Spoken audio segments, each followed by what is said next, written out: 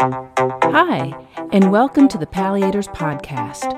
I'm your host, fellowship-trained hospice and palliative medicine physician, Dr. Tara Katine. This podcast is for healthcare professionals who want to become more comfortable and more confident in caring for their chronically ill and terminally ill patients. With the help of the physicians who trained with me, we hope to provide education and to promote palliative care one podcast at a time. We're so glad to have you here. Hey, everybody. I'm working towards getting back on the right schedule for monthly podcasts, and I appreciate your patience with me. I've had an exciting time at work, and I've had great residents working with me. And we've come up with a few things that would be worthwhile talking about on this podcast. We've talked about so many things that it might actually require another podcast or two to cover it all.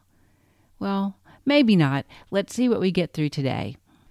So the main idea for today's topic is the language that we use in speaking with our patients and their loved ones, as opposed to speaking with peers and colleagues. There are some words in medicine that we get so used to saying, and I know we have every right to say them. After all, we've gone to school for what seems like forever, so why shouldn't we use the language we paid so dearly for in time, sweat, and possibly tears? And of course, money. The problem is that our patients or their loved ones don't truly understand what we're saying and may even be insulted by what we're saying. Let's start by talking about some typical medical jargon. For example, using the word lesion. I've even had some patients say this word back to me, and they don't really know what they're talking about. I know the word practically rolls off your tongue, but does your patient truly understand what you're saying? The same thing goes for the words mass or tumor. Not all masses or tumors are malignant. But what do you think the patient and family members think when they hear those words? They may automatically think of cancer.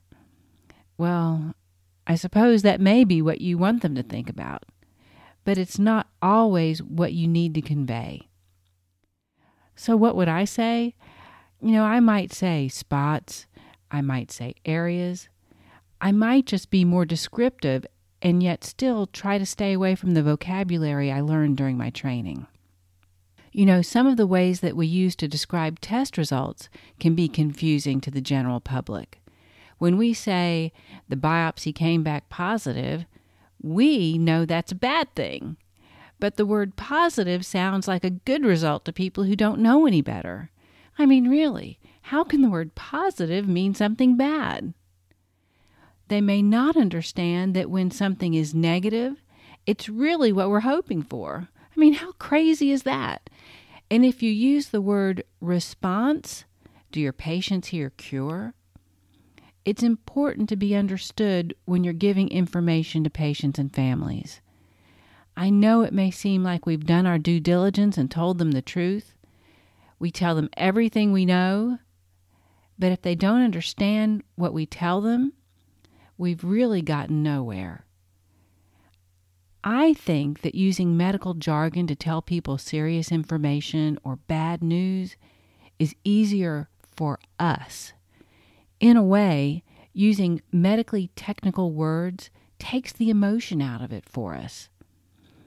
And yet the patients and their loved ones may leave the encounter still not really grasping what's going on. They may think they have a full understanding of the situation and still be clueless through no fault of their own. Next, let's talk about code status discussions and CPR.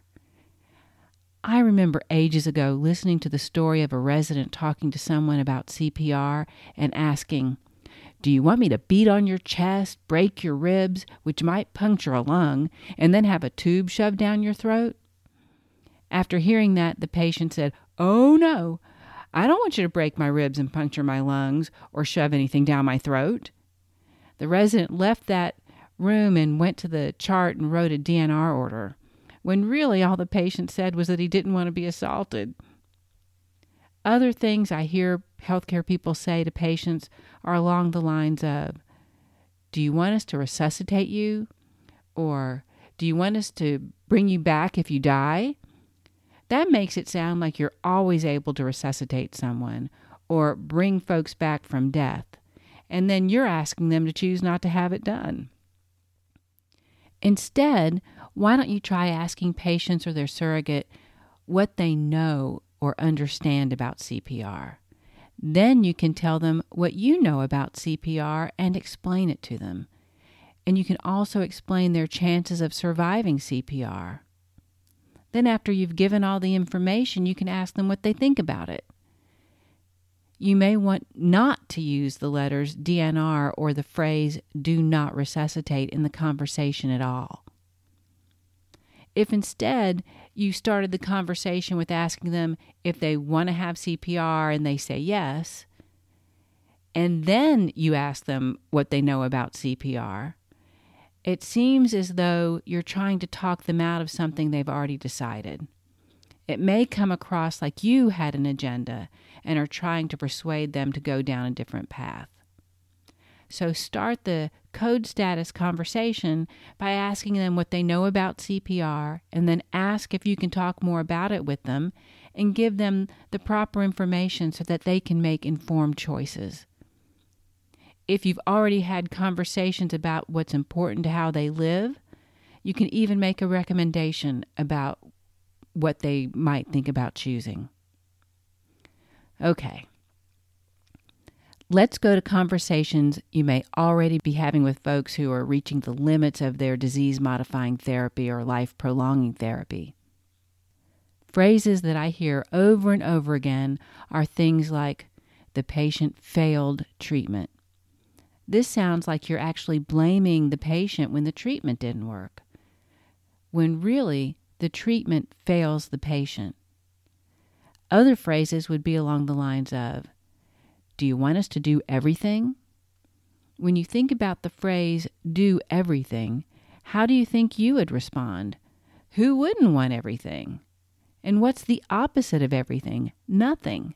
So if you don't want everything, does that mean you get nothing? This is a shorthand phrase that I've heard expressed to patients and their surrogates. It's something that we use behind the scenes with our peers, and it is something that we should not use with patients or their decision makers. Instead, we should break it down and ask them what they understand about the treatment, make sure they understand their treatment options, and make recommendations for them based on their goals. Another expression that I hear all the time is withdraw or withdrawal of care for patients in the ICU. Actually, withdrawing care is not something that we ever do and should never do. We're stopping treatments that are not accomplishing their intended goals.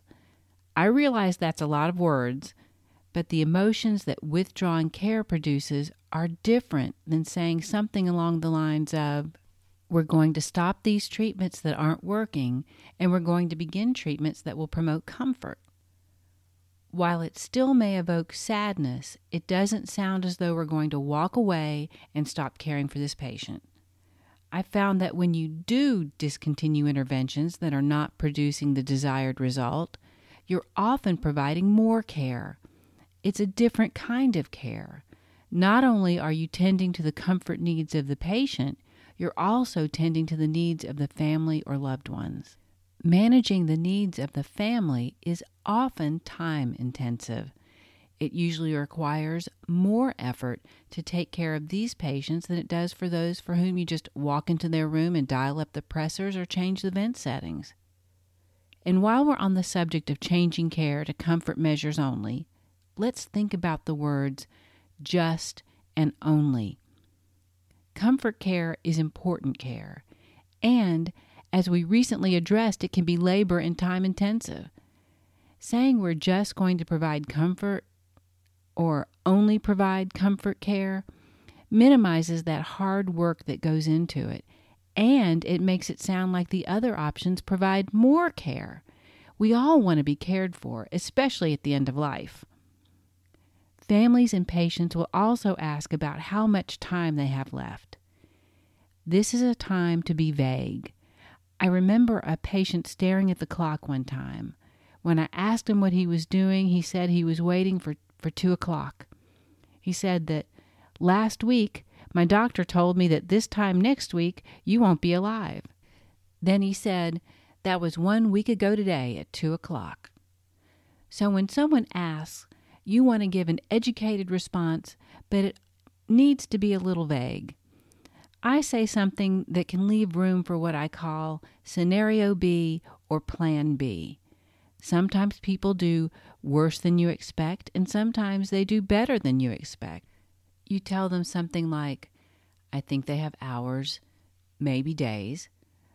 Or you say, hours to days, days to weeks, weeks to months. I've seen some people who could barely maintain a blood pressure in the 80s when they've been on maximum Levophed. We expected that after discontinuing the Levophed that their pressure would fall to levels inconsistent with living very long. Then for some reason, they do better than expected. Their blood pressure may come back up to normal. And I know this isn't the usual scenario, but I've seen it often enough that I always leave room for this possibility while talking with patients and families. Now this leads me to the word linger. Usually I don't hear this word from healthcare people so much as I hear it from patients and families, yet I have heard it from colleagues. Linger is another word that has a negative connotation. I usually say, is doing better than anticipated. And I'll explain that somebody may do better than expected prior to the time that they're doing better than anticipated. For example, if we're going to discontinue the pressors or discontinue mechanical ventilation, I explain the expectation of how poorly they will do, and then I explain they may do better than we expect. All right. You know those secretions that a lot of people get when they're coming close to the end of their lives? It's often been called the death rattle. Some call it terminal secretions. While I prefer terminal secretions to the death rattle, my real preference is excessive oral secretions. Yes, I know it's wordy, and I'm not trying to pretty up the situation. What I'm trying to do is to make a difficult situation a little more manageable for families. The same thinking goes behind the phrase terminal extubation. Some people call it a palliative extubation. My preference, compassionate extubation. Think also about your use of the conjunction but. When someone uses the conjunction but, it's as though everything that was in front of that word isn't as important as what comes after it. I suggest you try to use the word and instead. For example, if a patient has told you something they feel is important to them, like they get sick a lot and have always gotten better, you could say, yeah, you have gotten sick a lot, but you're in a different place now. I would recommend that you use the word and between those two phrases. Say, you have gotten sick a lot, and you're in a different place now. When I talk to my residents about this, they sometimes say, well, it is more important for them to know they're in a different place now, and they don't see the big deal. So I say something like, I know you studied really hard for that test, but you failed anyway. It feels like how hard they studied for the test wasn't relevant or acknowledged, even though it was significant to them. It's crucial to acknowledge what's important to your patients, and by using the word and, it validates what the patient or family finds to be valuable. When listening to your patient's stories or listening to the stories that their loved ones tell you, try not to tell them how their stories are just like yours. It's not a time to share your hardships. They're in the process of grieving their present situation, and you don't want to diminish their experience, and you don't want to seem as though you're trying to make it about you. Also, try not to say that you know exactly how they feel. You could never know exactly how someone else feels. You might be able to relate to how they feel. No matter how similar the circumstances, Your experience is different than theirs. You can't know exactly how someone else feels. Instead of telling someone you know exactly how they feel, let them have their own experience while you actively listen and reflect back for them. So this leads me back to empathy. Empathy is important in all things related to medicine. It's probably important for all things that involve relationships, whether it's at work or at home. And when you're talking with your patients, remember that sometimes your patients who are scared may act angry. Your patients who are feeling vulnerable may act angry. Your patients who are frustrated may act angry. Anger is such a more powerful feeling than fear, vulnerability, and frustration. It's nicer to feel powerful than frightened, frustrated, and vulnerable. Try not to meet their fear with facts, their vulnerabilities with false reassurances, their frustrations by placing blame, nor what appears to be anger with more anger. Try to keep your frustrations behind closed doors and vent in a safe place. But to the patients and their families, lead with empathy. When they appear angry, try to remember what they're going through and offer compassion. It can be tough if you feel like the object of their anger. And remember, it's not you they're angry with. Try to acknowledge what they may be feeling. It'll go a long way towards helping them and you. And I think that brings us to the end of this segment of Things Not to Say. It's time for our reflection. It comes to us from Havelock Ellis, and it goes like this. All the art of living lies in a fine mingling of letting go and holding on. That's all I have for now. I hope you'll come back next time. If you enjoyed the podcast, please give us a good rating and a good review in your podcast app.